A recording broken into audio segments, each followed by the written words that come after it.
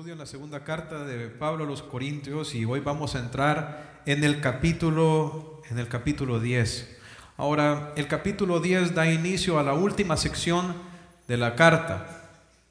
Nos faltan 4 capítulos para culminarla. De hecho, el capítulo 10, el capítulo 11, el capítulo 12 y el capítulo 13. Pero estos 4 capítulos, todos esos 4 capítulos comparten una misma temática. ¿Cuál es esa temática? Pues Pablo, en estos 4 capítulos, él está dando una defensa contra aquellos detractores y aquellas personas rebeldes dentro de la iglesia de Corinto que querían continuar proliferando la mala doctrina.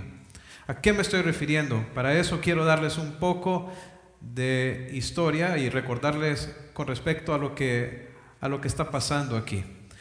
Esta carta de Segunda de Corintios, Pablo la escribió como una defensa de su integridad como apóstol del Señor Jesucristo y su autoridad como apóstol.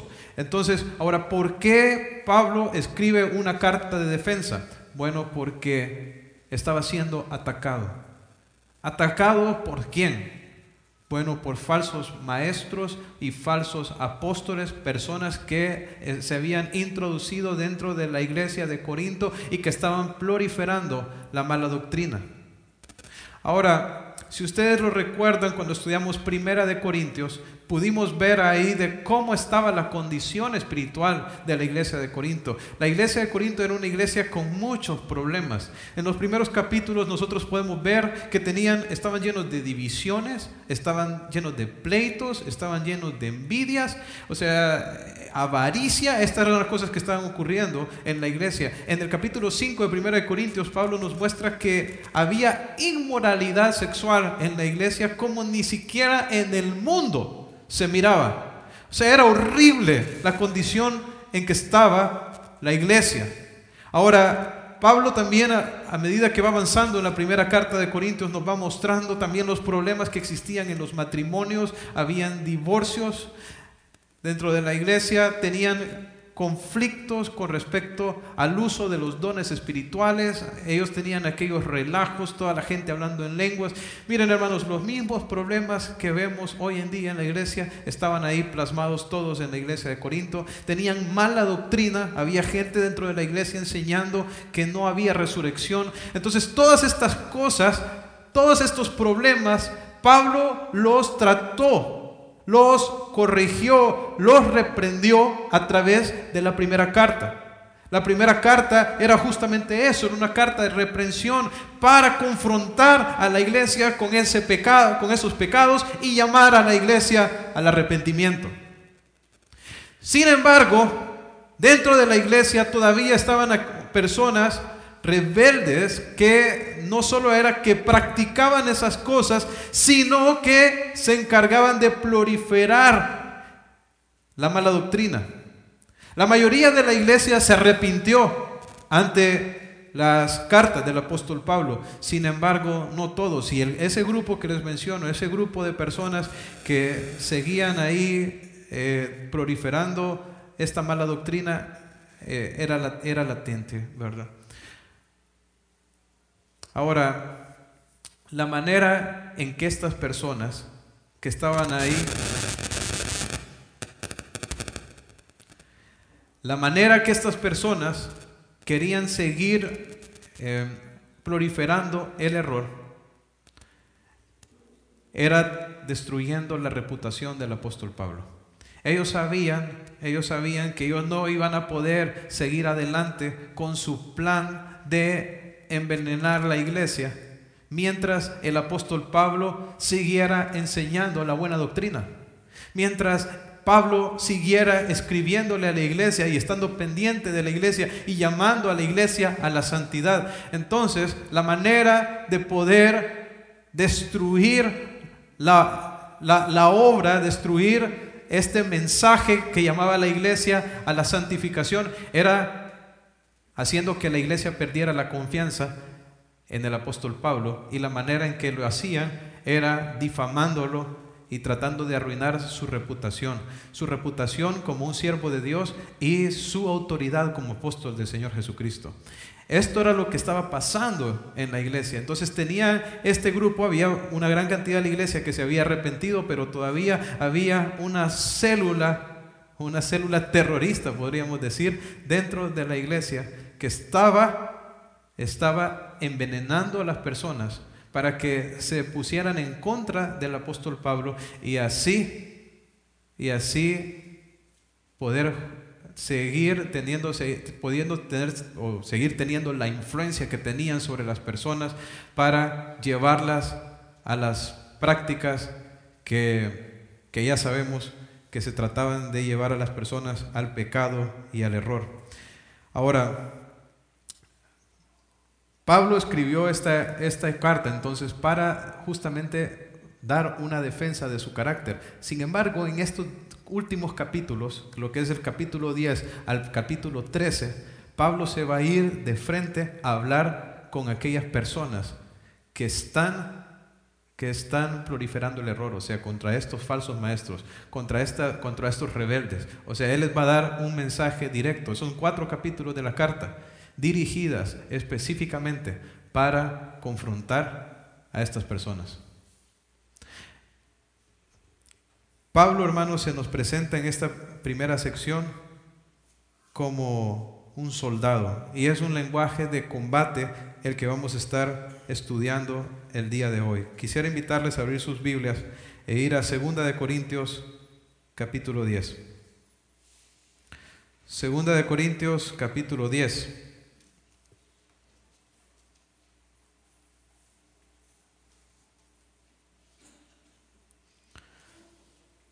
Vamos a leer del versículo 1 hasta el versículo 6. Dice: Yo, Pablo, os ruego por la mansedumbre y ternura de Cristo, yo que estando presente ciertamente soy humilde entre vosotros, mas ausente soy osado para con vosotros. Ruego pues que cuando esté presente no tenga que usar de aquella osadía con que estoy dispuesto a proceder resueltamente contra algunos que nos tienen como que anduviésemos según la carne.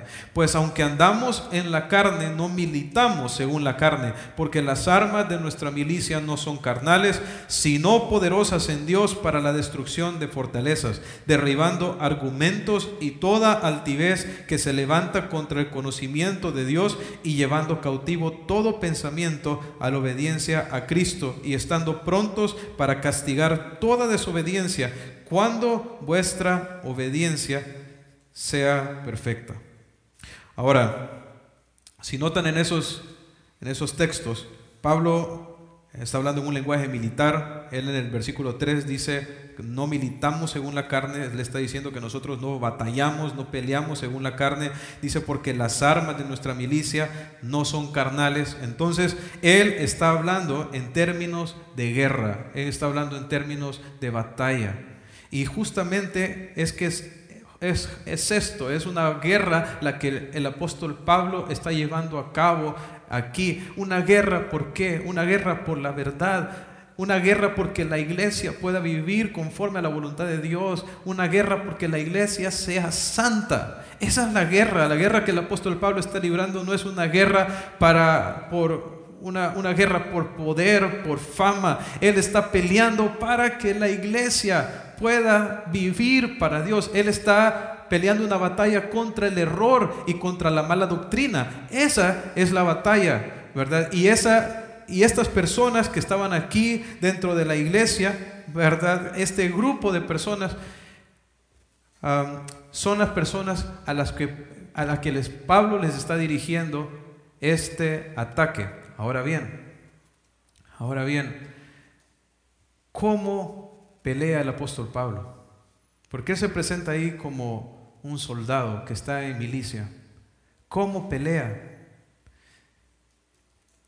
Lo vamos a ver detalladamente en cada uno de estos versículos. Ahora, hermanos, es importante que nosotros aprendamos del ejemplo del apóstol Pablo a cómo pelear también, porque la guerra que nosotros libramos es la misma. La misma guerra que el apóstol Pablo estaba librando aquí es la misma guerra que nosotros libramos también todos los días. Esta es la guerra espiritual. Es una batalla por la verdad. Ahora, miren cómo comienza Pablo esta sección. Dice, yo Pablo os ruego. Esta palabra ruego aquí es exhorto. O sea que Pablo le está diciendo, yo los exhorto por la mansedumbre y ternura de Cristo. Yo que estando presente ciertamente soy humilde, dice, entre vosotros, mas ausente soy osado con vosotros. Ahora, Pablo, hermanos, estaba haciendo una exhortación, haciendo una corrección, haciendo una reprensión, ¿verdad? ¿Por qué? Porque las personas que están en el error, hermanos, necesitan ser reprendidos. Y quiero decirles que esto debería de ser una práctica normal en la iglesia. ¿Quién de nosotros es perfecto y no tiene áreas en las que tiene que ser corregido? ¿Quién, hermanos? Ninguno de nosotros. Todos tenemos áreas en que necesitamos ser corregidos, ¿o no? Sí, por supuesto que sí. Entonces, Pablo está haciendo aquí una exhortación, está haciendo una reprensión, ¿verdad? Y nosotros, hermanos, tenemos que aprender a reprender el error. Si alguno de los que estamos aquí no está bien en un área de su vida, necesita ser reprendido, necesita ser corregido. Pablo no era una persona que apañaba la mala conducta o apañaba el error. Pablo lo confrontaba de frente.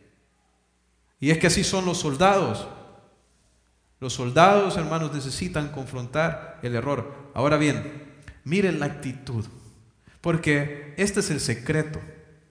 Este es el secreto para poder reprender de la manera en que Dios quiere. Dice Pablo, por la mansedumbre y ternura de Cristo. ¿Sabe qué significa la palabra mansedumbre aquí? Tiene que ver con pacífico, tiene que ver con sin enojo, tiene que ver con tranquilidad, con amor. O sea que Pablo no era una persona descontrolada. Imaginen estas personas que lo estaban difamando, que estaban hablando mal de él, que estaban insultando su reputación, y Pablo les dice, les ruego, les exhorto, pero ¿cómo? Por la mansedumbre y ternura de Cristo. O sea, la actitud del apóstol Pablo para reprender el error era una actitud de mansedumbre, sin enojo, sin deseo de venganza. Y yo le quiero hacer una pregunta: cuando usted reprende el error, ¿cómo lo hace? ¿Con mansedumbre o con enojo? Hermano, ¿sabe? El problema no está en reprender. De hecho, tenemos que hacerlo. No es correcto andar hablando de la gente por detrás, a sus espaldas. Si las personas tienen un problema, hermanos, tenemos que ir y hablarlo de frente con la persona. Sin embargo, tenemos que hacerlo con buena actitud, con mansedumbre, sin enojo. Y ahí es donde nosotros necesitamos la gracia de Dios, porque mire, dice la mansedumbre y ternura. Y sabe, la palabra ternura significa amabilidad, gentileza. Si hay una cosa por lo que la palabra de Dios dice que los creyentes debemos de ser conocidos, es por nuestra gentileza, por nuestra amabilidad. Cuando nosotros reprendemos, hermanos, lo hacemos con amabilidad. ¿Cómo somos nosotros en nuestras relaciones con las demás personas? Somos personas amables. Nos conocen por ser personas así. Imagínense que Pablo estaba siendo amable con las personas que lo estaban criticando. ¿Cómo somos nosotros con las personas que nos hacen daño? Con las personas que nos ofenden. ¿Nosotros les mostramos mansedumbre? ¿Les mostramos amabilidad? Ahora bien, ¿de dónde venía esta mansedumbre y esta ternura de Pablo? Dice, la mansedumbre y ternura ¿de quién? De Cristo. Era Cristo quien producía esto en su vida, porque no hay forma que nosotros podamos manifestar este tipo de comportamiento a no ser que Cristo lo produzca en nosotros. Y es que Cristo Jesús es nuestro ejemplo de mansedumbre. Hermanos, cuando el Señor Jesús estaba en la cruz, delante de las personas que lo enjuiciaron, que se burlaron de él y lo crucificaron injustamente, ¿qué hacía Jesús ahí en la cruz? Oraba por estas personas. Padre, perdónalos porque no saben lo que hacen. Él no reaccionó, en ningún momento reaccionó emitiendo palabras de odio, de venganza,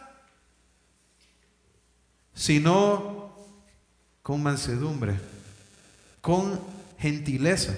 Hermanos, Jesús es la mayor expresión de estos principios que estamos viendo aquí. Y nosotros necesitamos aprender a ser como el Señor Jesucristo.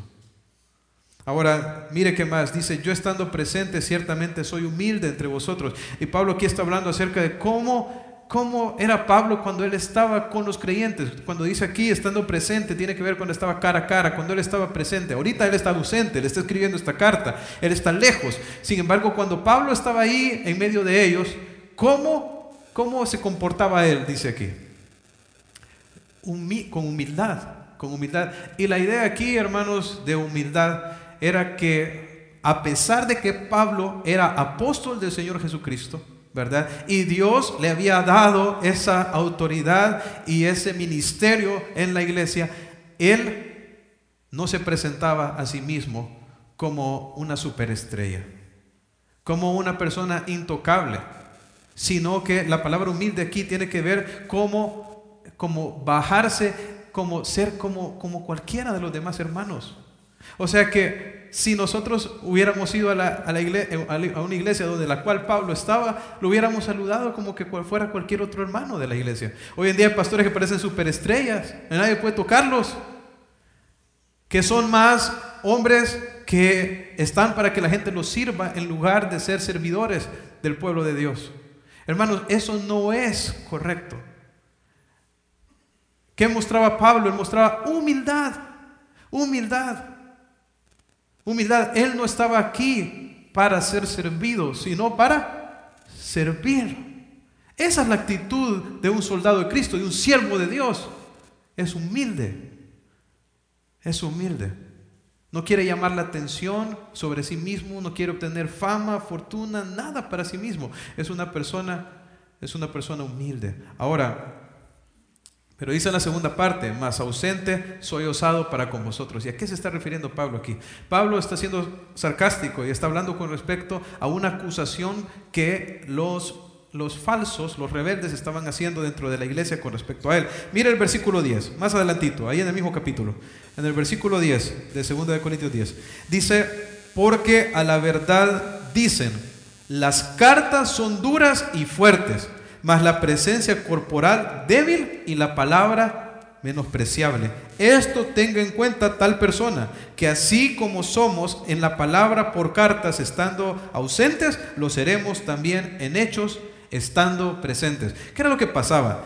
Que habían personas en la iglesia que, como miraban que Pablo manifestaba esa actitud de ternura, esa actitud de amabilidad, esa actitud de humildad, lo miraban como que era un indicio de debilidad en el carácter de Pablo. ¿Cómo le decían? Dice que su cartas son duras, dice, pero su presencia corporal, ¿cómo es? Es débil y su palabra menospreciable. Hermanos, y eso no ha cambiado mucho el día de hoy. Hoy en día en una empresa, a un jefe que es amable, que trata bien a cada uno de sus subalternos, que es humilde, ¿lo ven como una señal de qué? De debilidad.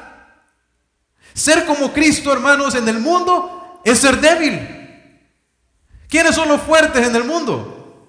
Los autoritarios, los que hablan golpeados, los exigentes, los que tratan con dureza a las demás personas.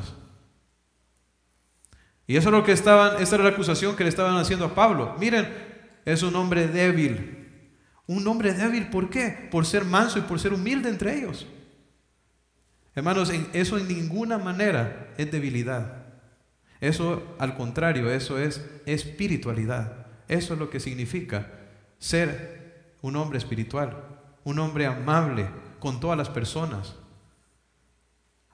Ahora, pero mire lo que dice Pablo. Ruego pues, dice, que cuando esté presente no tenga que usar de aquella osadía con la que estoy dispuesto a proceder. La palabra osadía aquí, hermanos, es valentía. Pablo lo que le estaban diciendo, la acusación que le estaban haciendo a Pablo era que cuando estaba delante de ellos era todo tranquilito, pero cuando les escribía, dice que ahí sí es valiente. O sea, lo que estaban diciendo es que cuando estaba con ellos era un cobarde, pero cuando no estaba con ellos, ahí sí que les escribía fuerte y que les escribía duro. Realmente Pablo, hermanos, se vio en la necesidad de escribir esas cartas fuertes, confrontativas, por causa de la actitud y del pecado en que se encontraba en la iglesia. Ahora, Pablo lo que está diciendo aquí es esto: que esa persona que anda diciendo que él es débil por la parte de que es débil porque les escribe fuerte, pero que es humilde cuando está, que es débil porque cuando está con ellos es diferente, lo que les está diciendo es: sepa esta persona que con el mismo coraje con el que yo les escribo, así voy a hacer cuando esté presente. Ahora, ¿por qué Pablo, hermanos, les manda este mensaje? Porque lo que él quería era que se arrepintieran. ¿Qué quería él con estas personas rebeldes dentro de la iglesia? Que se arrepintieran. Que se arrepintieran. Pablo no quería tener que llegar a la iglesia y tener que confrontarlos. Él quería que cuando él llegara, ellos ya se hubieran arrepentido. Si ustedes notan, los primeros 9 capítulos de esta carta, el lenguaje es más tierno, ¿verdad? ¿Por qué? Porque la mayoría de la iglesia de Corinto, quiero decirles, se había arrepentido. Se arrepintieron de la condición en que ellos estaban viviendo. Ahora, sin embargo, aquí en esta parte, Pablo está siendo bien confrontativo. ¿Por qué? Porque lo que él anhelaba es que estas personas que aún se mantenían en rebeldía, se arrepintieran. Se arrepintieran. Ahora, hermanos, para confrontar el error y a las personas que propagan el error, hermanos, se requiere coraje, se requiere valentía. Y no podemos pelear esta batalla si nosotros somos cobardes, si nosotros no estamos dispuestos a decir la verdad, por dura que sea. Hoy en día creo que parte del engaño del mundo de Satanás es que nosotros no digamos o no hablemos con respecto al error en que las personas se encuentran. Pero eso no es correcto. Necesitamos señalar el error, necesitamos reprender, corregir el error. Pero por supuesto tenemos que hacerlo con buena actitud y necesitamos tener coraje, hermanos, tener valentía para poder hacerlo. ¿Cuáles eran las acusaciones que estaban haciendo contra Pablo? Dice que él estaba dispuesto a proceder resueltamente contra algunos que nos tienen como si anduviésemos según la carne. ¿Qué era lo que estaban atacando? Estaban atacando la moral de Pablo. Estaban diciendo que Pablo era un hombre que andaba en la carne. Era un hombre que andaba en pecado. Un hombre que no era espiritual. Ahora, es impresionante cómo Pablo, a pesar de que están atacando su integridad, él responde con amabilidad. Que nosotros, hermanos, aprendamos a responder con esa misma actitud hacia las personas que nos ofenden. Ahora, hermanos, ¿se imagina usted un soldado que llega a la batalla con una buena actitud y con coraje, pero sin armas? ¿A qué va? Solo a poner el pecho. Sin embargo, para esta batalla, hermanos, el Señor no nos dejó desprovistos de armas. De hecho, nos dio un arsenal bien completo para que nosotros podamos pelear la batalla. Y mire, de eso es lo que habla el versículo 3. Dice: porque aunque andamos en la carne, dice el apóstol Pablo, no militamos según la carne. Y lo que está diciendo Pablo al decir que no anda que aunque andamos en la carne, la palabra carne aquí tiene que ver con el cuerpo. O sea, Pablo está diciendo, es cierto, nosotros andamos en este cuerpo. O sea que él no está diciendo que él es un superhombre o un ángel o algo por el estilo. Él está diciendo que él es un hombre común y corriente, al igual que todos nosotros. O sea, él dice, andamos en la carne. O sea, nosotros, es cierto, vivimos en este cuerpo y caminamos y andamos en este cuerpo. Pero miren, pero nosotros no militamos. O sea, nosotros no peleamos, nosotros no batallamos. ¿En qué? Según la carne. Y aquí Pablo está hablando con respecto a su integridad como persona. Estaban diciendo de él que él andaba en pecado, que andaba en la carne, que no era un hombre íntegro. Sin embargo, Pablo dice, miren, es cierto que nosotros andamos en este cuerpo, pero nosotros no batallamos, nosotros no hacemos la obra de Dios, no la hacemos en la carne. Hermanos, y esto es bien importante entender que nosotros no podemos pelear la batalla espiritual con los recursos de la carne, con los recursos de la carne. Pensar que en nuestras fuerzas humanas vamos a poder vencer los enemigos espirituales que tenemos, no se puede, no se puede. Y aquí vemos una de las principales armas, una de las armas de un siervo de Dios, que es su vida con el Señor, su vida espiritual, su vida rendida al Señor, una vida de santidad, una vida de integridad. Hoy en día, uno de los ataques principales contra el testimonio de la palabra de Dios es la mala conducta y el mal testimonio que la gente que se dice cristiana da. Fíjate la gente, ¿por qué no quiere escuchar, hermanos? Porque el testimonio que escuchan viene de personas que viven mal. ¿Cómo es que quieren hablarme de Dios y viven en pecado?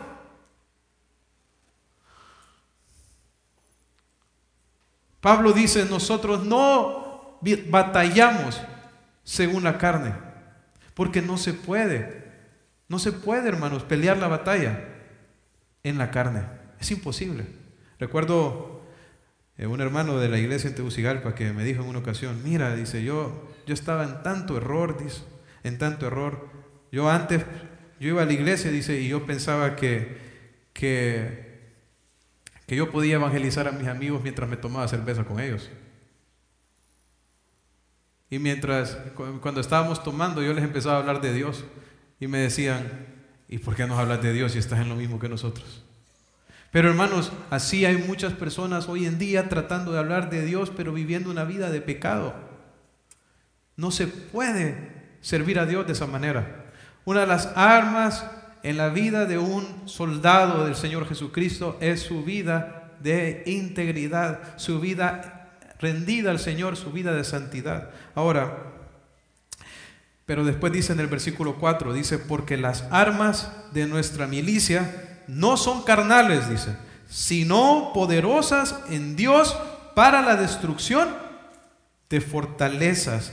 Dice que las armas no son de tipo humano, o sea que no son armas de razonamiento humano, sabiduría humana. De hecho, en 1 Corintios Pablo dijo que él no había llegado ahí con palabras, a predicarles a los corintios con palabras de humana sabiduría, ¿verdad? ¿Cómo hacen los falsos maestros? Los falsos maestros, hermanos, hacen un énfasis en la parte de las estrategias, la organización, la habilidad, la elocuencia, la personalidad.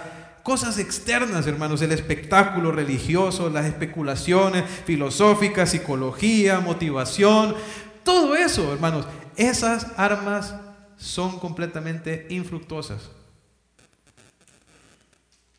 Son las armas de los hombres, las armas que los hombres tratan de utilizar para hacerse sentir mejores a sí mismos o para hacer la batalla contra el pecado. Pero hermanos, es imposible. Es imposible, esas cosas no sirven. ¿Cuáles son las armas para poder combatir? Dice, sino, dice, poderosas en Dios. Nuestras armas no son carnales. En otras palabras, ¿son de qué tipo? Espirituales.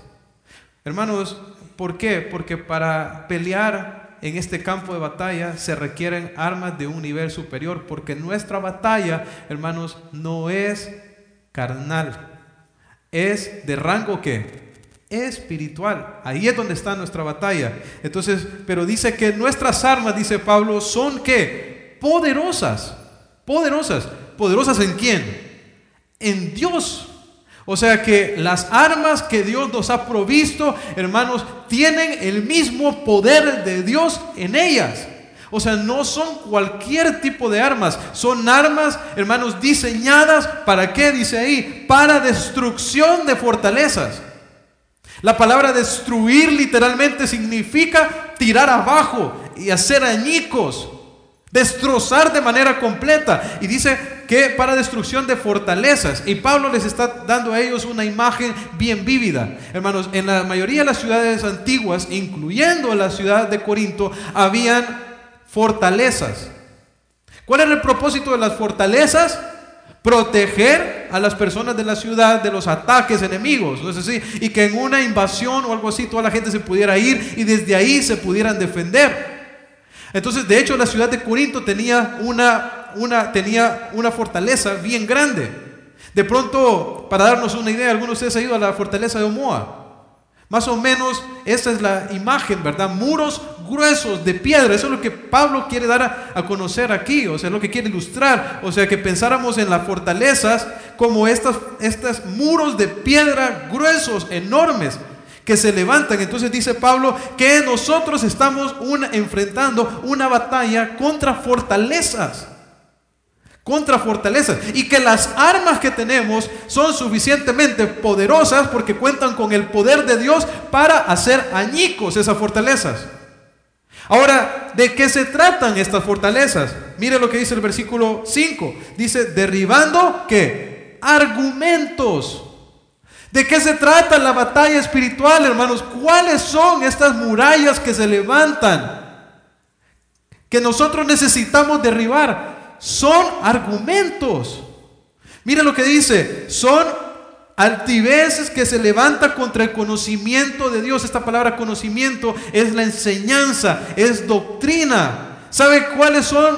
¿Con quién es nuestra batalla? Nuestra batalla es con ideas, con pensamientos, con filosofías, con religiones que son contrarias al conocimiento de Dios. Nuestra pelea, hermanos, es por la verdad, contra el error y contra la mentira. ¿Qué era lo que Pablo estaba atacando en la iglesia de Corinto desde el inicio? La mentira. Satanás sabe, hermanos, que la mejor manera de destruir el testimonio de la iglesia es sembrar mala doctrina en la iglesia. De hecho, yo les puedo asegurar que la mayoría de las áreas en las que nosotros pecamos, hermanos, es porque tenemos mala doctrina. Es mala doctrina. La Biblia dice en Proverbios que tal como el hombre es en su mente, así es él. Somos un reflejo de lo que nosotros pensamos. ¿Sabe por qué nos equivocamos? Porque pensamos mal. Porque pensamos de una manera incorrecta, de una manera contraria a lo que dice el conocimiento de Dios. ¿Dónde está plasmado el conocimiento de Dios, hermanos? En la Biblia. El problema es que nosotros no tomamos en cuenta el conocimiento de Dios, sino que nosotros vivimos en base al conocimiento que nos ha dado el mundo, que nos ha dado la educación, que nos ha dado la televisión, que nos ha dado la música. Entonces eso es lo que ha construido la manera en que nosotros pensamos. Y nuestra vida es un reflejo de lo que nosotros somos en nuestra mente. Entonces, ¿contra qué estaba peleando Pablo? Contra eso, contra las murallas que el enemigo ha levantado. Las murallas de error, las murallas de falsa enseñanza, las murallas de falsa religión. Hermanos, hay un pasaje que nos ayuda a ilustrar esto de nuestra batalla espiritual. Quisiera que vieran Efesios capítulo 6, versículo 11. Efesios capítulo 6, versículo 11.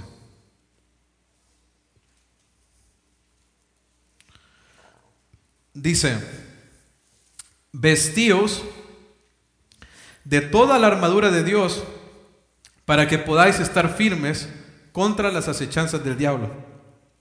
Porque no tenemos lucha contra sangre y carne. O sea que nuestra lucha, ¿contra quién es? Es una lucha espiritual, dice, sino contra principados, contra potestades, contra los gobernadores de las tinieblas de este siglo, contra huestes espirituales de maldad en las regiones celestes. Por tanto, empiecen a reprender a los demonios, anden de pueblo en pueblo, sacando espíritus de toda persona. Eso es lo que dice. ¿Están conmigo en la lectura, hermanos? Ya iban a agarrar todo eso como doctrina, ¿se imaginan? Ok, noten, primero Pablo nos dice que nosotros tenemos una lucha contra carne que tenemos una lucha, que nuestra lucha no es contra carne y sangre, sino contra los principados, contra los gobernadores, o sea, contra Satanás y todo su ejército demoníaco. Esa es nuestra lucha. Y entonces, ¿a qué nos manda? ¿A qué nos manda? A ponernos toda la armadura de Dios. ¿Para qué, hermanos? Para que podamos estar firmes en el día malo y habiendo acabado todo, estar firmes, que podamos llegar hasta el último día y poder estar firmes. Esa es la meta. Ahora, noten las partes de la armadura.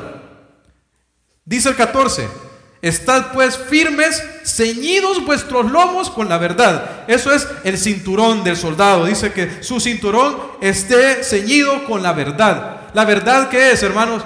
¿Qué dijo el Señor Jesús? Dice en Juan 17: santifícanos en tu verdad, tu palabra es la verdad. Dice, y vestidos con la coraza de justicia, o sea, la coraza de justicia. ¿Y dónde podemos conocer la justicia de Dios nosotros? ¿Cuál es? La justicia tiene que ver con hacer lo que es correcto, lo que es conforme, lo justo. ¿Dónde podemos encontrar nosotros cómo vivir de una manera justa? En la palabra. Dice, calzados los pies con el apresto del evangelio. ¿Sabe qué es apresto? Es una disposición para predicar la palabra, para predicar el evangelio. O sea que nosotros nos calzamos con una disposición para anunciar ¿qué? La palabra de Dios. Dice el 16: tomad el escudo de la fe. Hermanos, ¿de dónde? La fe viene por el oír, y el oír por la palabra de Dios. Y dice, y con el que podáis apagar los dardos del maligno. Tomad el yelmo de la salvación. Nosotros, hermanos, ¿cómo fuimos salvos? ¿Y cómo podemos obtener certeza de nuestra salvación? A través de la palabra. Santiago dice que fuimos renacidos por la palabra de Dios que vive y permanece para siempre. ¿Sabe? Y dice, y luego tomad la espada del Espíritu, que es ¿qué? Es la palabra de Dios. ¿Sabe qué está haciendo? Las 6 partes de la armadura que el apóstol Pablo está mencionando aquí son 6 aspectos de lo que la palabra de Dios trae a nuestra vida. ¿Sabe qué es lo que nosotros necesitamos necesitamos más que cualquier otra cosa para poder combatir a las huestes espirituales de maldad? La verdad de Dios. La verdad de Dios en nuestra mente, en nuestro corazón. Por eso no podemos parar de animar a los creyentes a leer la Biblia, a estudiar la Biblia, a practicar la Biblia. Hermano, ¿sabe? Es una lucha por la verdad. Es una batalla contra el error. Nuestros problemas, la razón por la cual pecamos, los problemas de la iglesia son todos, hermanos, doctrinales. El poder que Satanás tiene sobre las personas que no conocen a Dios es porque los tiene gobernados y velados en su cabeza. Son los argumentos que les ha metido. De hecho, les voy a dar un argumento común que pasa dentro de la familia de Dios. Hay varios creyentes que dicen que no pueden cambiar, que así son, que así han sido toda la vida. Y cuando los llaman a que cambien, que la palabra de Dios los llama a renunciar a esos pecados, dicen, no, es que yo no soy pastor. Ahora bien, hermanos, ¿qué dice la palabra? ¿Qué dice la palabra? ¿Qué dice Romanos 6? Dice, ¿cómo los que hemos muerto al pecado seguiremos viviendo en él? ¿Cómo si Jesús nos ha rescatado del poder esclavizante del pecado? ¿Cómo si Cristo ha venido a morar a nuestra vida, si nos ha dado el Espíritu Santo para darnos el poder para una vida diferente? ¿Cómo vamos a venir nosotros a decir que no podemos cambiar? ¿Saben por qué decimos esas cosas? Porque hemos creído engaños del enemigo. Es por las mentiras de Satanás. Es el engaño al final. Y por eso tenemos que predicar la palabra con fidelidad. Tenemos que conocer el mensaje de Dios en su pureza. ¿Para qué? Para que al sacarnos del Señor de la mala doctrina, nosotros podamos vivir una vida de victoria. Dice este texto que estamos estudiando aquí, dice Pablo en la última parte, dice, derribando argumentos, dice, y toda altivez que se levanta contra el conocimiento de Dios. O sea, Pablo atacaba todas las cosas que iban en contra de la doctrina de Dios, de la enseñanza de Dios, de la palabra de Dios. Y mira lo que dice, y llevando cautivo todo pensamiento, porque ahí nos muestra que son pensamientos, son ideas, son conceptos equivocados con respecto a Dios y con respecto a la voluntad de Dios. ¿Y qué hacía con estos pensamientos el apóstol Pablo? Los llevaba cautivos a la obediencia a Cristo. Mire, cautivo, hermanos, era como, imagine usted esa fortaleza. Pablo dice que las armas que él tenía, que son la palabra de Dios, las verdades de la palabra de Dios, dice que con las armas que él tenía las derribaba. Y después dice que tomaba esos pensamientos y los llevaba cautivos. En aquellos tiempos, cuando un ejército lograba destruir la muralla, entraba a la ciudad, agarraba a los enemigos y a punta de lanza se los llevaba. Esa es la idea de Pablo. Pablo dice, ¿saben? Nosotros derribamos los argumentos, los tomamos y los llevamos a punta de lanza. Los sometemos y los llevamos a la obediencia a Cristo. Y aquí, hermanos, ese es el punto a donde el Señor nos quiere llevar. Dios quiere que le obedezcamos a Él, que vivamos de acuerdo a su voluntad. Pero nosotros no vamos a poder vivir de acuerdo a su voluntad si primero no destruimos las fortalezas que el enemigo ha plantado en nuestra cabeza. Ni tampoco vamos a poder como iglesia vivir la vida de santificación que Dios quiere si nosotros no derribamos las fortalezas.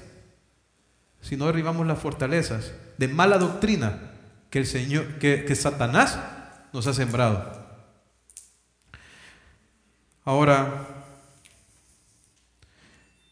dice en el versículo 6, y estando, dice, prontos para castigar, dice Pablo, toda desobediencia, cuando vuestra obediencia sea perfecta. ¿A qué se está refiriendo Pablo aquí? Hermanos, Pablo quería que la iglesia se sometiera a la palabra de Dios, que tuvieran una obediencia, como dice aquí, perfecta. Y quiero decirles que cuando habla acerca de obediencia perfecta, no era que ya iban a ser perfectos y que nunca iban a pecar, sino que su estilo de vida iba a ser conformado a lo que dice la palabra de Dios. Ahora, ¿por qué Pablo quería que su obediencia, o Pablo dice aquí, y estando prontos para castigar toda desobediencia, cuando vuestra obediencia sea perfecta? O sea que Pablo quería que ellos fueran obedientes.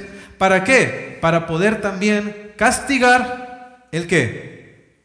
La desobediencia. Y Pablo está dando una advertencia bien seria aquí.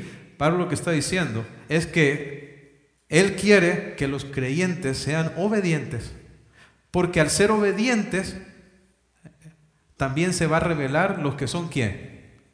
Los que son desobedientes. Y cuando Él venga, ¿qué va a hacer con los desobedientes? Los va a castigar.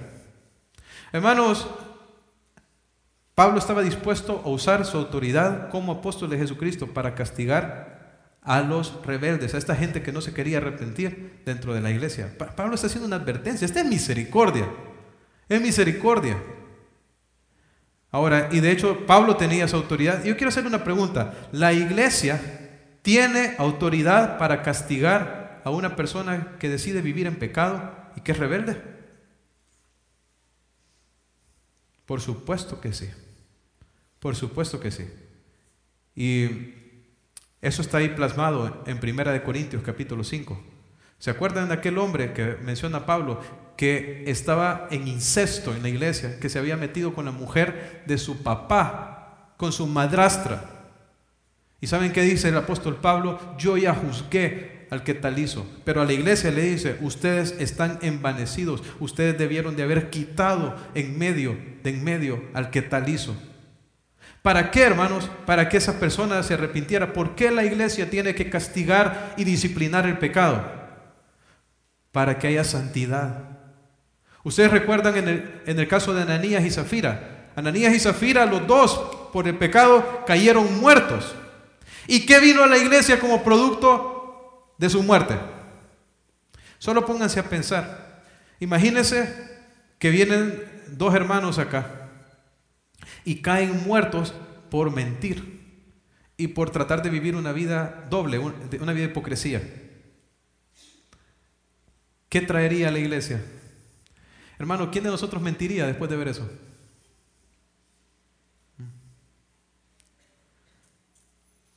Hermanos, es por el amor al Señor y a la iglesia que Pablo dice que va a castigar a los desobedientes.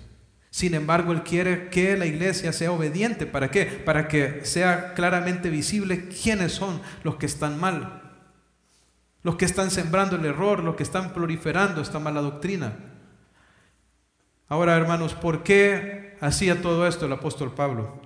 ¿Saben? Pablo le dice a Timoteo, en 1 de Timoteo 4:16, le dice: ten cuidado de ti mismo y de la doctrina, persiste en ello, pues haciendo esto, mire lo que dice, te salvarás a ti mismo y a los que te oyeren. ¿Sabe por qué tenemos que tener este celo por la buena doctrina? Hermanos, porque de esta doctrina depende la salvación de las personas.